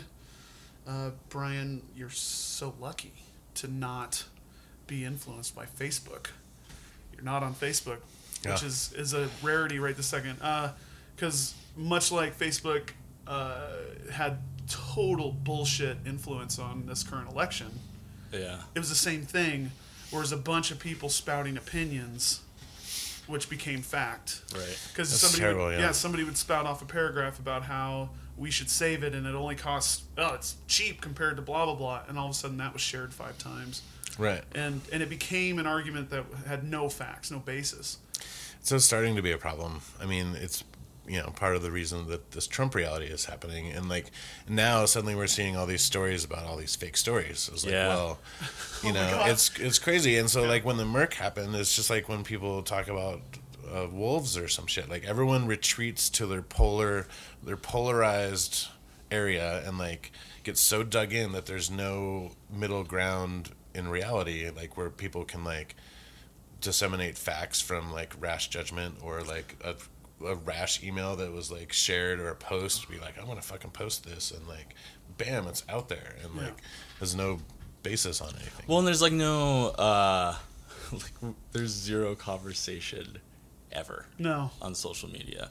And like with Merc was a perfect example where you start talking to somebody and they let you know with their face what side they're on. Oh, yeah. Before you even start having a conversation. Yeah. And then that's just set up to, they're going to talk at you and tell you how they feel. And they're already pissed off.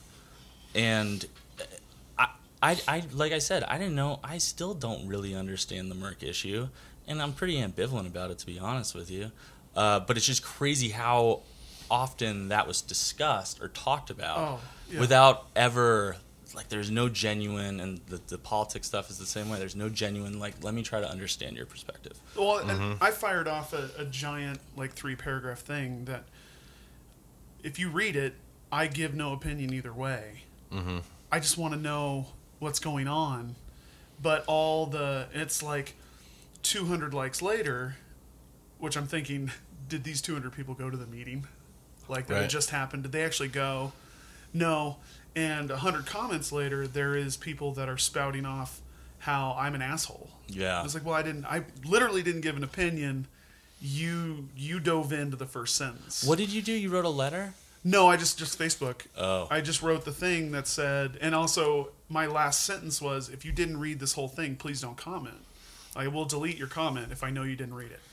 And so I'm just deleting people, which then they're commenting on The how fact I'm that you deleting delete- them. Yeah, right. And I'm like, well, all you had to do was read it. All you had to do is read it. I gave no opinion. I'm seeking your opinion, But it But- sounds like that's not true. but I'm also seeking fact. delete their comments. Oh, I'm all about. Sounds like you're picking and choosing. I'm all about First Amendment. All the rule was if I can tell you didn't read it, you get deleted. Yeah. I got And people started it with, I read the whole article, but I can't believe you're taking this stance. I didn't take any stance. Fuck you, delete. I got my opinions from the ever stellar Missoulian comments Oh, the section. comment section. God, we talk about the comment section every podcast. Well, because it's it exists and it's It is. intense. It's super fucking intense. Did you know people think that roundabouts are related to race? yeah. Did you know that? I love the Roundabout podcast, by the way. Good.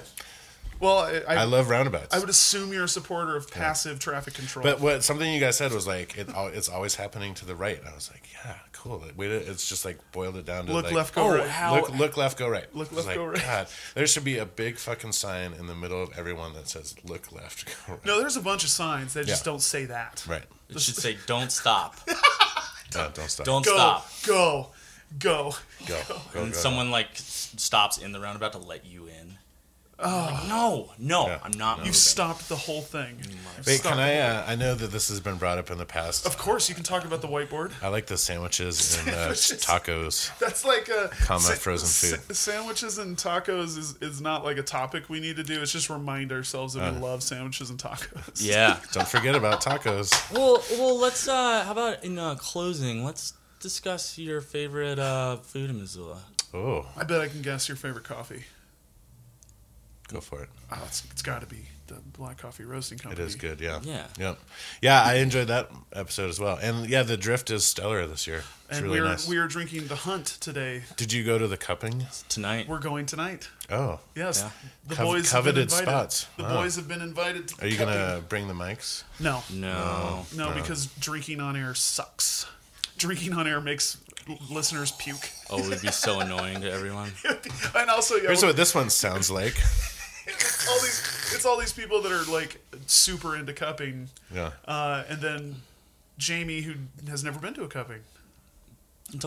Who's ever been to a cupping? No one's ever been Oh, to a I've been to fucking hundreds of cuppings. cupping. Yeah, but you were a competition barista. I've never been The to general one either. public has never been to a cupping. never Yeah, been to one which either. is Or great. knows what it but is. there's no reason for us to interview people who are excited to be at the cupping. No. We thought about it. I'm so excited. We thought but I about can't having go. like an after cupping thing, but all it is people saying how awesome they thought it was. And that gets old. for I'm me. also anticipating, to be honest with you. I mean, I love those guys and I love that coffee. I'm anticipating being pretty much annoyed by the whole thing. Well, it's just like going to a wine tasting. Yeah. People talk at you about what they think things taste like. Right. And I'd rather hear what they have to say. It's all about process. That's the best part about the cupping is they're going to tell you what it is, how they did it, where they got it from, as opposed to the guy next to you that's going to be talking about how he has notes. the notes floral of- notes. Yeah. Oh, The mouth feel. oh, stuff is tough. thap. Over This it. stuff is tough. Hate it. But favorite food in Missoula, I don't know. There's a lot of categories. Taco. Well, let's do it by meal. Oh, You're having lunch, and then you're a downtown guy. and I'm then a you're downtown guy. moving to Ekalaka next week, so it's your last lunch in Damn Missoula. I don't know, the Top Hat lunch is real nice. Is it? They have a good Caesar there. I've never done that. Oh, It's really good You Caesar. just sold me. No one's Yeah. ever talked about the Caesar, and It's a killer Caesar. I'm Chicken? on a, if you want, but I generally don't. But like, I'm a fan of Caesars, so Yeah. I've embarked on a comparative study. Dolce, real nice Caesar also. But favorite lunch spot? I don't know. I feel like as someone that works downtown, I go to too many places all the time. Yeah. I love going to Charlie's for lunch. Dino. Any secrets? Any like if you go to this place and you get this. Like mine used to be the Tennessee. years ago. Oh, yeah. At Dino. That catfish sandwich was so Yeah. fucking good. I always get the Tennessee, but I have them trim it so it's not like a fucking channel And it's channel not catfish. all like it's over you. Yeah, like cut that thing in half, like fry up the leftovers as little catfish fingers, and make it a sandwich size. Oh, and the bottom piece of bread That's the way to is do like it. might as well not be there. But the Tennessee is one of the best sandwiches in It's town. so good. It's so good. How do you feel about the Cajun joint that's Oh, fucking Zydeco? in the worst location ever? Never been because it's in the worst location ever. know. Zydeco Cafe. We went to Lisa's pasty shop the other day. I love How that was it? place. I still haven't been. It was pretty crushing, but it was good. Oh, wait. It was like Oh, the it's like food. nap time. Oh yeah. Oh, yeah. I think I texted you because I had the meatball sub there, did. and I was like, I'm They have a down. meatball sub there? Yeah. Ooh. You did text me. Now I'm putting it all together that it was like total like 1 o'clock coma. Yeah, I was done. But speaking of meatballs, though, I recently had spaghetti and meatballs at the Bridge. Oh. It was fucking delicious, man. Now it is. that So is a good. sneak attack order. Yeah, I because was I'm never so think I'm of good. so ordering that. tired of the Bridge. So It's the best meatball. It's really fucking good. Really? Yep. Oh, the Spaghetti Bridge. and meatballs. Nice. Yeah. Good wow. call. Okay. Dinner. At home, we cook real good, and we have a lot of nice ingredients. So, Shea Herb. like, I find that like spending a bunch of money on like a nice steak or like a good side dish or seared scallops or something, like I can buy some scallops from Corey, Taste of Alaska. Like I know how to sear them. I like Matt Cornetti has taught me a lot over the years. I can make a real nice sauce. Like just yeah, we like to do fine dining at home. Like I can make pasta dough real good, and so we make a lot of our own noodles, and it's Homemade just pasta is. it's really good. Oh my god. We just had it 2 nights ago, but So great. and that was something before our chickens stopped laying last week. Like we were just we were getting 5 eggs a day. Yeah. And like the pasta recipe I use involves 7 eggs, 6 yolks and an egg. Yeah. Well, and with the little like with our chicken eggs, it felt like even if the recipe calls for like 4 eggs, it was like it's gonna be 9. Yeah. Oh god, it's so fucking good. Yeah. We end up at the James Bar a lot. They get nice oysters there. Really? If you go on Tuesday or Friday, they get some nice oysters. Do you wish I know you don't like the ocean, but do you kind of wish we had better seafood here? Oh, I am terrified of the ocean except for its food. Yeah. Oh, yeah. I'm It's the not best. terrified of oysters. We're going to San Francisco right after Christmas, and we're gonna just eat oysters. Yes. Okay, well that was a disappointing answer to that question. Who's your favorite? what was- favorite chef? Travis's. No, who's your favorite chef other than Dominic Martin? You can talk about Dominic. Oh, we gotta get Dom in here. Oh Dom's gonna yeah, you come gotta in. get Dom. I ran here. into him last night, invited him, and he, as usual, played it off as if he's not amazing. Yeah. Dom. Yeah. And I really like what those guys over at the Boo Earns Bistro are doing. Oh. Walker and What did you Ryan call it? Burns Oh. Street. Booerns. Yes. Boo Earns. He's on. He's on. Yeah, Walker's gonna be on Saturday, Tuesday. Walker's gonna come on. Yeah. Cool. Yeah, those guys are great. They we've gone to some dinners, and in fact, I would say if we could go out to dinner, it would be that place because I feel like they changed their menu a lot. It's really inventive and it's fucking good. Are you talking about Burn Street? Mm-hmm. Yeah. Yeah. Yeah. When they, oh man, I love Really their good. food. Is It's our awesome. neighborhood restaurant. Yeah. I still drive to it. Yeah. Still get in the car to drive that 4 blocks. Great. Yeah. 5, 6 blocks. Yeah. Okay. All right, Yeah. and then where are you getting your drink? Where are you getting your drink on? Charlie's. Charlie's. Yeah. I love that place. Do you feel like We go to the Dram Shop a lot lately. That's, really? That's pretty Oh. fun, yeah. They have a good selection. I feel like Charlie's has a witching hour where like there's a window between like 5 and 8 where it's rad to be in there. Nice. And then something happens. Yeah. The douchebags show up. Yeah. All the dudes named Steve show up. Yeah. That's where I Steve rolled and in Jeff. there after the Sturgill Simpson show. Oh. And I looked in the window and it was like, Hillary calls to concede. And I was like, what the fuck? And I went in there and the vibe in Charlie's that night was Dark. dark and crazy. You saw Sturgill Simpson? Yeah. Was it awesome? It was pretty awesome. It was really good. I love him. It was good. That's great that you get to remember that day for that Yeah. reason. And then the next morning I got a tattoo at Black Owl. Super hungover and just in like pain for 3 hours getting this. Spontaneously? No, we had a plan. It was just happened to be on the 9th. But it was a weird morning, and like I was Yeah. really hungover, and It was a weird just morning. the tattoo pain was like, We woke up, which that podcast show was released this week. We woke up early to go to the Roxy and watch all 3 Batmans the day after. oh right, It's the best way to spend that day. yeah, Really. It was. yeah, Fuck that day. I know. yeah. It was a weird day. It kept me off the internet because I didn't need to be floating around Facebook learning about how everybody was sad, Yeah. because we were all sad. No, And shocked and just Yeah. it's real. Whatever. Maybe we should end every podcast with talking about where were you when Trump got elected. oh, it's our little signature. Where was I? I was on the verge of suicide. I was carving my clipboard metal into a knife. Speaking of drinking, though, another good thing about the Dram Shop is they have a killer selection of wines. Like, Oh, really? That's the place I go to buy a bottle of wine now. Elizabeth, there is Oh, you can buy That's a bottles secret. of wine. Yeah, That's it's a good it's really secret. good. As she would say, it's a very curated collection of wine, and it's really they put a lot of thought into the very few bottles that they have. And Are you a capable wine buyer? Like, I mean, I'm getting better. Are you I'm getting looking? better. Because I'm like, oh, that label is cool. I still go by label, but I'm a little more informed. Yeah. We were in France and Italy earlier this year, and no way. drank a lot of wine. Yeah. It's informed my palate. Drinking a lot of wine doesn't seem like drinking a lot of booze. Like in terms of, oh, your life isn't going so good. It seems like, oh, you're a connoisseur. Oh, you're like really into this. Oh, Yeah. that's like an anthropological thing Totally. Yeah. to Yeah. drink wine. True. It is. Yeah. It's aged. It's full of history, Old, yeah. It's- storytelling. Yep. Storytelling. Yep, it's all there. Is there anything else that we need to touch on?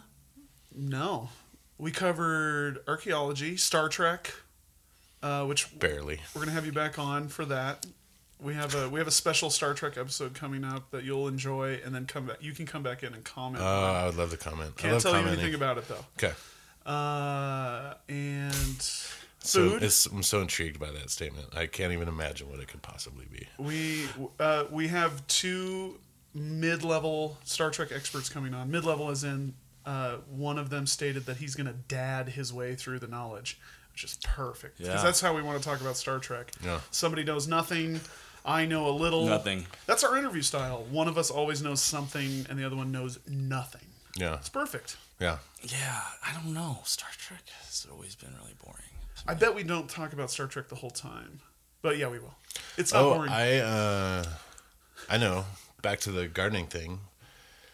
That community cold storage idea Yeah. that I had floated around for a little bit. Like, that could be a whole nother discussion. But Explain that real quick. that goes back to a lot of the things that we were saying about how it enables a bunch of other people to do that, right? To store food. Yeah, because like as we transition from community gardeners to wanting to be more, Yeah. like you find your niche, right? Like you guys found a sweet niche, like whether it's a product or something. And Jen and I thought, it was like, well, whether it's a community gardener or like a single farmer CSA or something, like people need a better place to like store this stuff. Whether it's, and we had thought about like a rentable space, and like, you know, it ran up against like, well, if like, yeah, this is a great idea. Oh, really? So are you going to use it? Well, I don't know. And like, you know, trying to find how good of an idea that is. So Yeah. we're still at that stage. That's still an idea that we're rolling with, but like we're still trying to figure out a way to gauge the need. Yeah. We've talked to a lot of the organizations in town and like have access to, you know, people's email list to like kind of get a survey out there, but like we're kind of still at that point. And it's a tough thing also because like the need is everyone needs it. Everyone Yeah. could use it. You Right. know what I mean? Like there should be more of that shit, but it's also one of those things that people don't necessarily have to think about. Right. You know? Like what having that much cold storage could do. So it's like, how do you sit someone down to talk to them about the advent of cold storage? I know. I have no Yeah. idea. I understand what you guys are talking about, but I have no idea what you guys are talking about. Just more predictable ways to store stuff over the winter. Yeah, and like people, you know, if I go to it's Fresh Market. It's right down the street. Yeah. I mean, that's probably how. I remember when I used to go to grocery stores. That's. I was gonna say Yeah. this is probably a typical discussion in town Right. with your anybody that's like anybody that doesn't understand why you want to do it is Yeah. like, well, but we have grocery stores. That must be the main horrible argument of but that's where I get my lettuce down there, and it's easy. Right. Yeah. I mean, I could see it benefiting like the smaller CSAs though. It's like, well, I'm going to grow more of this crop because I know I can dependably store it over the winter, and then that helps the winter farmers market be better, and like you know. I mean, there are so many people in Missoula that are interested in small scale agriculture, and the number one infrastructure expense that is basically way too big for every small scale farmer is cold storage. It's fucking expensive. It's really hard. And if it's not expensive, it's like you got to dig a really deep hole. I was gonna say, is this like is the only way to do it as a root cellar or electricity's involved? I mean, yeah, It's but one or the other, I mean, right? I even think like a community walk-in cooler is a rad thing. What are you going to do up? In Potomac, we're gonna do, you know, that is it Coolbot or the Coolbot? Coolbot, yeah. Yeah, so that our friends out west of town. Sherbis. No, well, yeah, Yeah. but not. I think they're gonna do a Coolbot too. Yeah. But these people have a Coolbot, and it works so great. Does It's it? awesome, and that's like I was wondering. that turns an $8,000 expense into a $300 expense. Yeah. pretty quickly. Awesome. Coolbot. I'm glad you mentioned Adam Sherbet. When I met him 16 years ago at the Old Post, he Yeah. was a bartender. He introduced himself to me as, I said, "Hi, I'm Travis. I'm playing music tonight. I was just wondering where we set up." Blah blah blah. And he didn't say anything. He looked at me and said, "They call me the Sherba," and he walked away. And he did that to me like 5 times. That's awesome. They call me the Sherba. That was in the Iron Lasso days. Literally. Yeah. Yes. My first cell phone camera took pictures of Iron Lasso's last show. Funny. Is that a band? Yeah. Yeah. That was a great band. Which I have hilarious. weird ties with them. Like, I've been in bands with Mason Tuttle. I used to live where Fred Kellner lived. They call Ivan. me the Sherba. Ivan, I've played with Ivan a couple times. Yeah. It's really strange. That's where we keep our bees out of the Sherbis. Awesome. Oh. Do you know what the main... I'm just learning about bees, finally. Because I have so much local honey. And it's all different colors. It all completely tastes different. Do you know what the main... what your main ingredient of your bees is? No. There's a So real interesting. nice knapweed bloom towards the end of the year, and that I think that figures really heavily. But we got our bees earlier, so I think they got in on the lilac early, and then all the flowers that were out there, and like there's some everything that they got going on at the Tall Trees Nursery, and then knapweed. So it's just a Knapweed. good mix. That's cool. Love it. Yeah, That's super cool. I think we did it. Yeah, I think we did it. Holy shit. yeah, good one. We're glad to have you on. Glad to be on. Yeah, thank you very much. This was What? Oh, Jamie. and Travis. Present. We'll do an intro that'll also have us doing that. Awesome. Brian just looked horrified. I was like, Told you. what? Every time we have to do that in front of You people. made a face like, oh, I didn't think you guys were those kinds of people. Bummer. Oh, they have a podcast Edit. and they have that. Sound like a bunch No, of I Republicans. didn't see that coming. But yeah, I would love to come back. Any sort of Star Please. Trek needs, Let's do it. archaeological. Please, we'll have a roundtable about. I'm sure we'll have a roundtable about co-op gardening. We'll have a roundtable about science fiction here. And maybe we could do it in a cave. Ugh, That would be cool. never find our way out. We pick up all kinds of spirit voices on the mics. Yeah. Oh, actually, in closing, your name is Brian Herbal. Brian Herbal. Who calls you Brian, other than me? Most people here in town. Oh. I went by Herb for a long time, Yeah. from grade school all the way through college, pretty much. And then when I moved here, everyone just started calling me Brian for some reason. I was like, oh, that's Well, that's cool. your name, but Also, it's my name. Do you prefer Herb?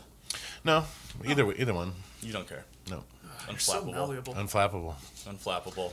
Well, thank The you very much. unflappable Yeah, Brian thank you Herbal. guys. Thanks. Bye. Bye. Bye.